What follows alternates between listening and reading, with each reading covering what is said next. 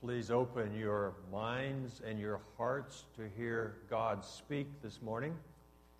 The Gospel reading, the Gospel of Matthew, chapter 16, beginning the reading with verse 13. When Jesus came to the region of Caesarea Philippi, he asked his disciples, "Who do people say the Son of Man is?" They replied, "Some say John the Baptist, others say Elijah, and still others Jeremiah or one of the prophets." "But what about you?" he asked. "Who do you say I am?" Simon Peter answered, "You are the Christ, the Son of the living God."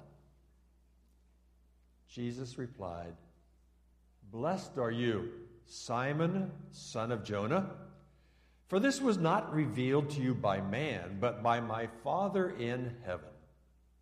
And I tell you that you are Peter, and on this rock I will build my church, and the gates of Hades will not overcome it.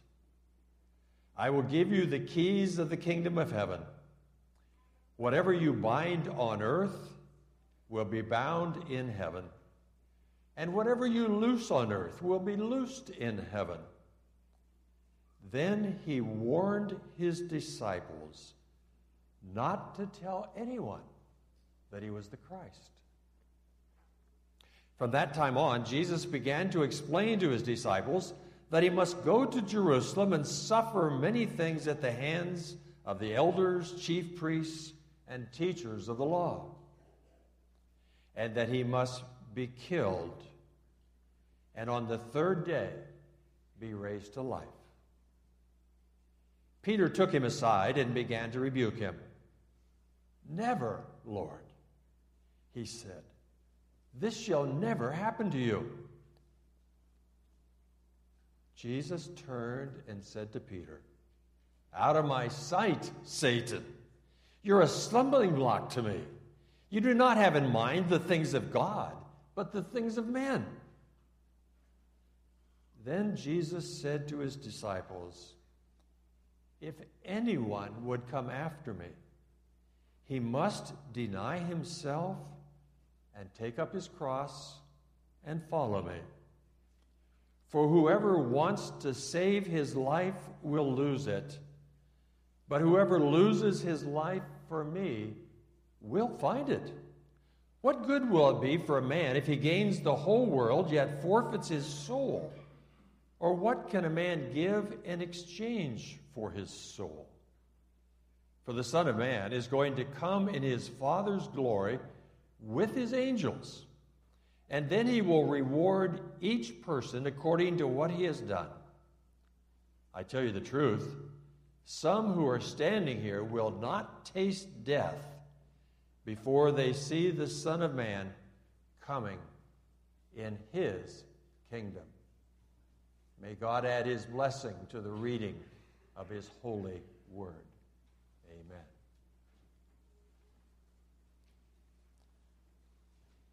I've come to appreciate that Faith Christian Reformed Church is a very large and complex church.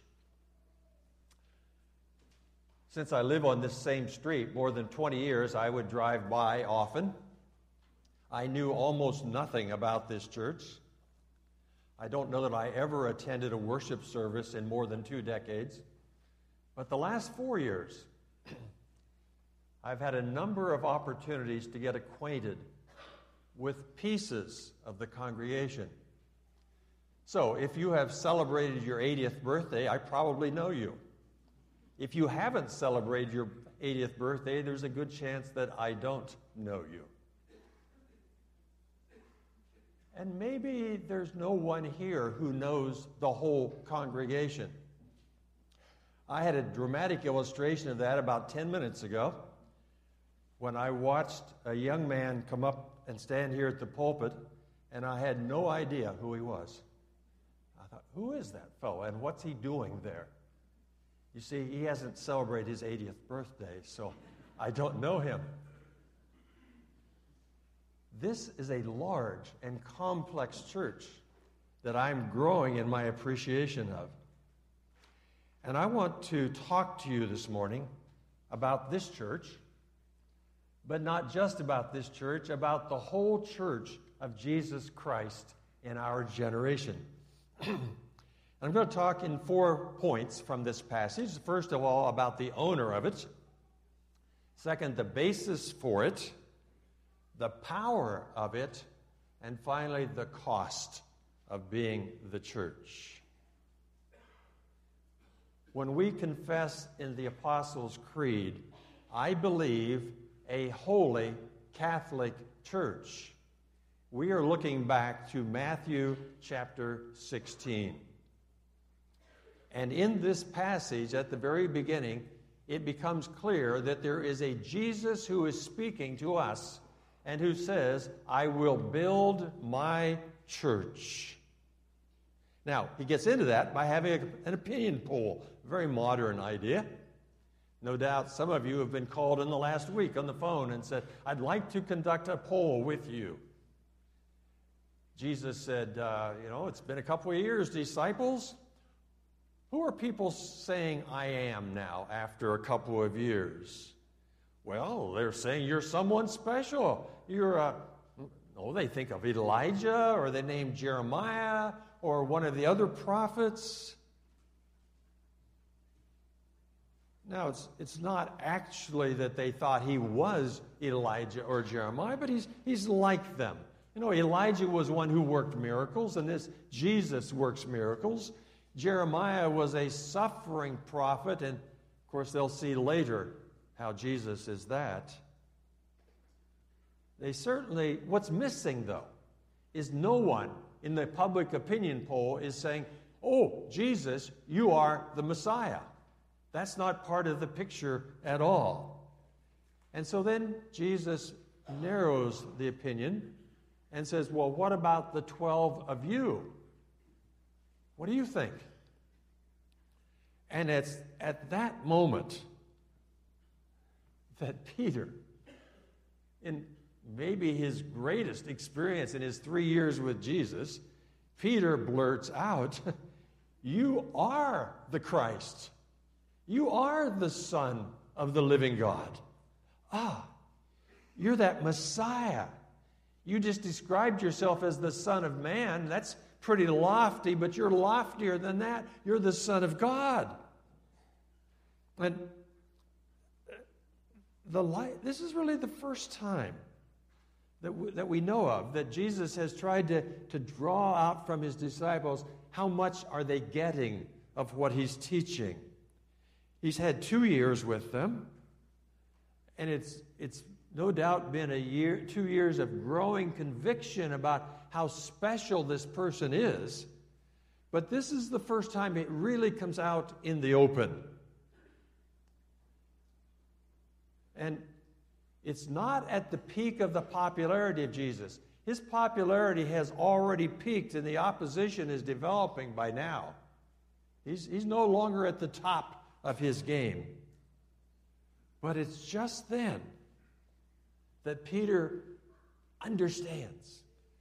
And it's not his response to a miracle particularly, or to a popular teacher. It's far deeper than that, and Jesus points out how deep it is. He says, you have gotten this as a revelation from God. It's by the grace of God that Peter has caught who this Jesus is. And in response, it becomes clear that this Jesus, the Christ, the Messiah, is going to establish a church that will be his church. He is the owner. His name is Jesus, and it is the church of Jesus. It is owned by the one who is God and has become man. So the next time you're asked, who owns your church? Your immediate answer is, Jesus owns my church. It's not owned by the Pope. It's not owned by the bishops. It's not owned by the elders of this congregation. It's not owned by the deacons. It's not even owned by the members, for it is the church of Jesus, the Christ, the one who was revealed by God to Peter. Well, if Jesus is the owner, what's the foundation? What's the basis for this church that he is going to build? And that comes out in that very famous verse of 18, I tell you that you are Peter, and on this rock I will build my church. Now let's back up a bit. In the Gospel of John, in the opening chapter, we have the story of the calling of Peter to be a disciple. And at verse 41 of that opening chapter, Jesus says to this man, you are Simon, son of John. Simon, son of John. But you will be called Cephas, which when translated is Peter. Now, the common language of the day was Aramaic, and Cephas is an Aramaic word, an Aramaic name, but when you put it over into Greek, it becomes Peter, and it means rock. So in Matthew 16, Jesus starts by calling him Cephas, but then he calls him Peter, rock. Should say he started by calling him Simon, and then he calls him Peter, the rock. Upon this Petra, I will build my church. And for hundreds and perhaps 2,000 of years, people have struggled to understand this particular verse. What is it that Jesus is saying on this occasion? Now, if we were Roman Catholic this morning, we would have a clear answer to that. From the Roman Catholic perspective, clearly it is saying, Jesus is saying, I'm building my church on Peter, whom we know as the first pope. To defend that, the Roman Catholic folks will say, go to the early church fathers for proof that that's the way they understood it. But that creates some difficulty because, like today, back in the early church, the fathers didn't all agree with one another. In fact, they had 5 different answers to what was going on in this verse. Some of them said, indeed, Peter is the rock. Others said, well, no, Peter is a representative of the apostles, and the apostles together are the rock. Still others said, no, what you should focus on here is Peter's faith. His faith is the rock. And still others said, no, you're not seeing the hands of Jesus. He said, you are Peter, and on this rock, on Christ, I will build my church. And still others said, no. It's the whole Christian group that is the rock. And so here we are 2,000 years later, and Roman Catholics and Protestants still disagree about just what does the text say and what did Jesus mean. Well, I tend not to go to extremes either direction, so let me suggest that maybe there's some truth in all 5 answers. That maybe it's a combination of those answers, that Christ will indeed build his church on Peter and on people like Peter who believe the truth about Jesus and who publicly confess that truth. Surely Peter and the other apostles were indeed the first to believe in Jesus Christ, as we see it in this text. And therefore the apostles are indeed the foundation of the church. Well, the call is, on this rock I will build my church. The church then is based on an open confession of allegiance to Jesus, the Son of the living God. Christ builds his church on the rock of people who confess him as the true one. Confess him in what way? Well, confess him as the one who died and rose. And Peter wasn't quite there yet, was he? Because when we get down to verse 21, Jesus, in effect, is saying, well, you've grasped something now that you didn't get before. You understand now about who I am and about my church. Let me tell you more. From that time on, Jesus began to explain to his disciples that he must go to Jerusalem and suffer many things. He must be killed, and on the third day be raised to life. And although Peter now understood who Jesus was, he was not able to receive that new word of revelation. He did not yet understand what Jesus came to do. And like Satan, Peter tempted Jesus not to do it. You remember at the beginning of the ministry of Jesus, he's out in the wilderness for 40 days, and he hears temptations from Satan. You don't need to go to the cross, Jesus. There is a shortcut. Don't go. And here is an echo from Peter saying, no, don't go, Jesus. And of necessity, even as Jesus rebuked Satan, he has now to rebuke Peter. He cannot listen to that because the basis of the church, the foundation of the church is the Christ, but it is the Christ who has been crucified and the Christ who has risen from the dead. The glue of the church, the thing that holds the church together and that makes it a church is this person, Jesus. And this Jesus is God, and he is man, and he has died in the place of sinners, who he has risen from the dead.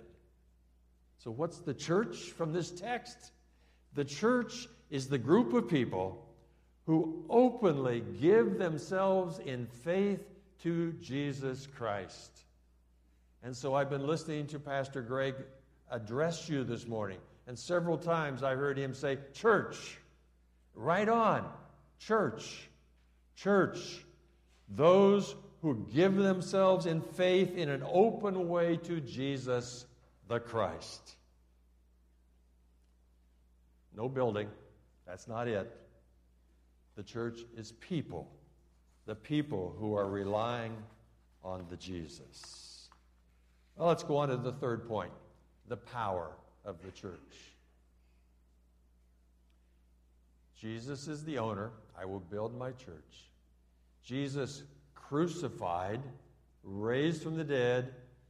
That's the basis for the church through Peter and the apostles on to us. But now the power of the church, and this causes me to scratch my head a bit. When I get to verse 19, I will give you the keys of the kingdom of heaven. Whatever you bind on earth will be bound in heaven.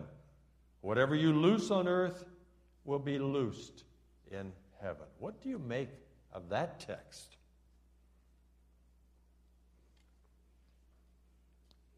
Many years ago, I started out my ministry as a pastor in a small town in western Pennsylvania. Had a local newspaper, and one day I picked up the local newspaper and found a story about a pastor in my town who couldn't get into his church because he had no key. And there wasn't a lot of news in town that day, so that made the newspaper. And the reason he couldn't get in, apparently there was a little stress between him and his congregation. He went away on a week's vacation, and while he was gone, all the locks in the whole building were changed. He could come back, but he could no longer get in to the church building. He quickly realized that the key is the symbol of power. No key, you may be the pastor, but you're on the outside. Now, I so far have watched 4 grandchildren turn 16, and every 16-year-old understands this. The power of the key. On the 16th birthday or shortly thereafter, you begin to get some power with that car key that you did not have before. here it is, 2,000 years ago. I will give you the keys of the kingdom of heaven. I will let you control the door to heaven. That pastor couldn't control the door to his own church building, but you can control the door to heaven. Here it sounds like it's given to Peter. 2 chapters later, it comes up again and it's given to the apostles. And you think, wow, what power to be able to lock the door to heaven. Well, it comes up one more time in the very last book of the Bible, in the book of Revelation. I found it one more time at verse 7. It's to the church in Philadelphia.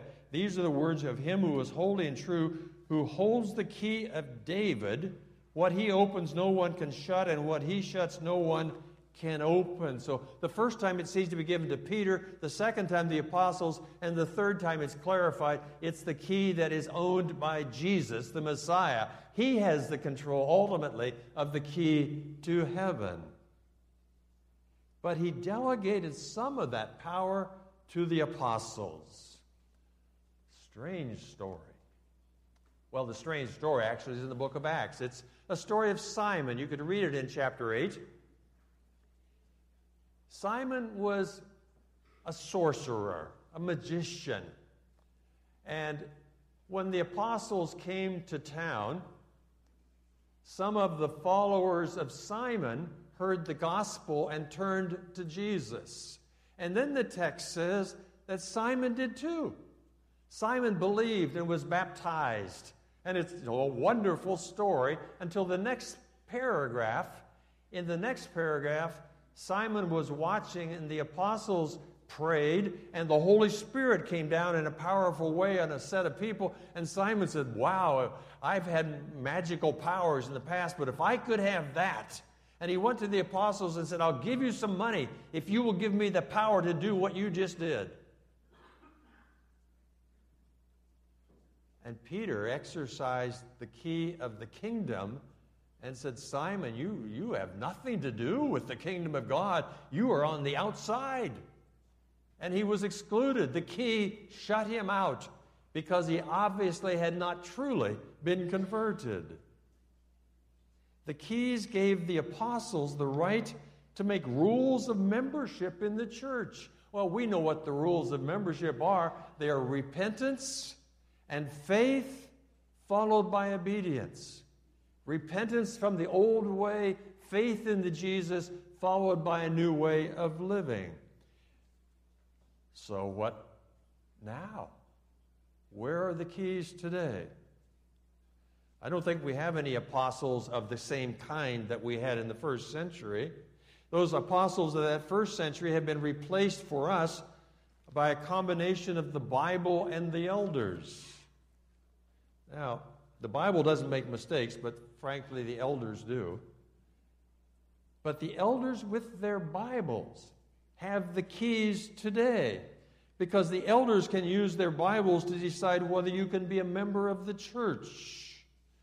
It's not that the elders make the rules are in the Bible, and the elders apply them. You want to become a member of the local church, the elders examine you for repentance and faith, followed by obedience. And on rare, terrible occasions, the elders must conclude that repentance and faith followed by obedience are not there, and there is exclusion. Those are hard things. That's my best understanding of what's going on with the power of the keys. Finally, let's look at the cost of being the church. That shows up beginning at verse 24. If anyone would come after me, he must deny himself and take up his cross and follow me. What's it cost for us to be the church? Well, the church has to resemble Jesus. Christians have to resemble Jesus. And the Christian life is a process by which the Holy Spirit molds people into the image of Jesus. And Jesus spells it out in powerful words here in this text. He says he has to deny himself. He has to forget himself. He has to quit looking out for number one. I can no longer put my own desires first. That Christ came to earth for the welfare of sinners, not for his own welfare. That's the way he modeled it. And that we have to learn also to put someone else's welfare ahead of our own. Okay, every message you will hear this week is the exact opposite of that. So it's hard to hear this. Jesus says, if anyone would come after me, he must deny himself and take up his cross and follow me.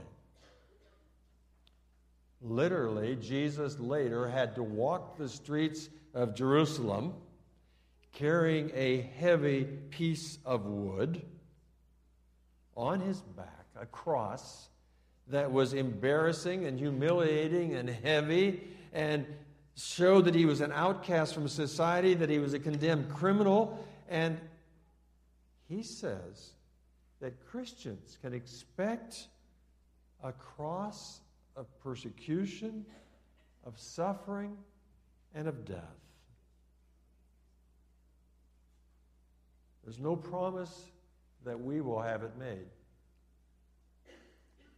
In my home, about 95% of the time, I'm the one who prays just before the meal. But a day or two ago, my wife said, I'd like to pray this time. Okay? And when she prayed, what she was praying for was that Christian in Iran who is in jail, who is suffering, who is literally experiencing this text.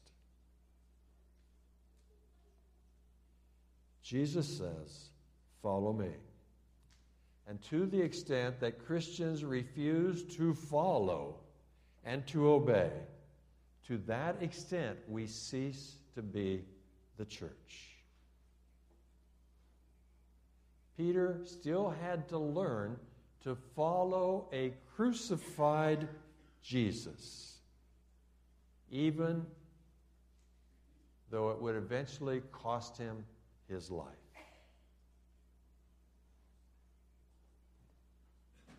That's our call. If anyone would come after me, he must deny himself and take up his cross and follow me.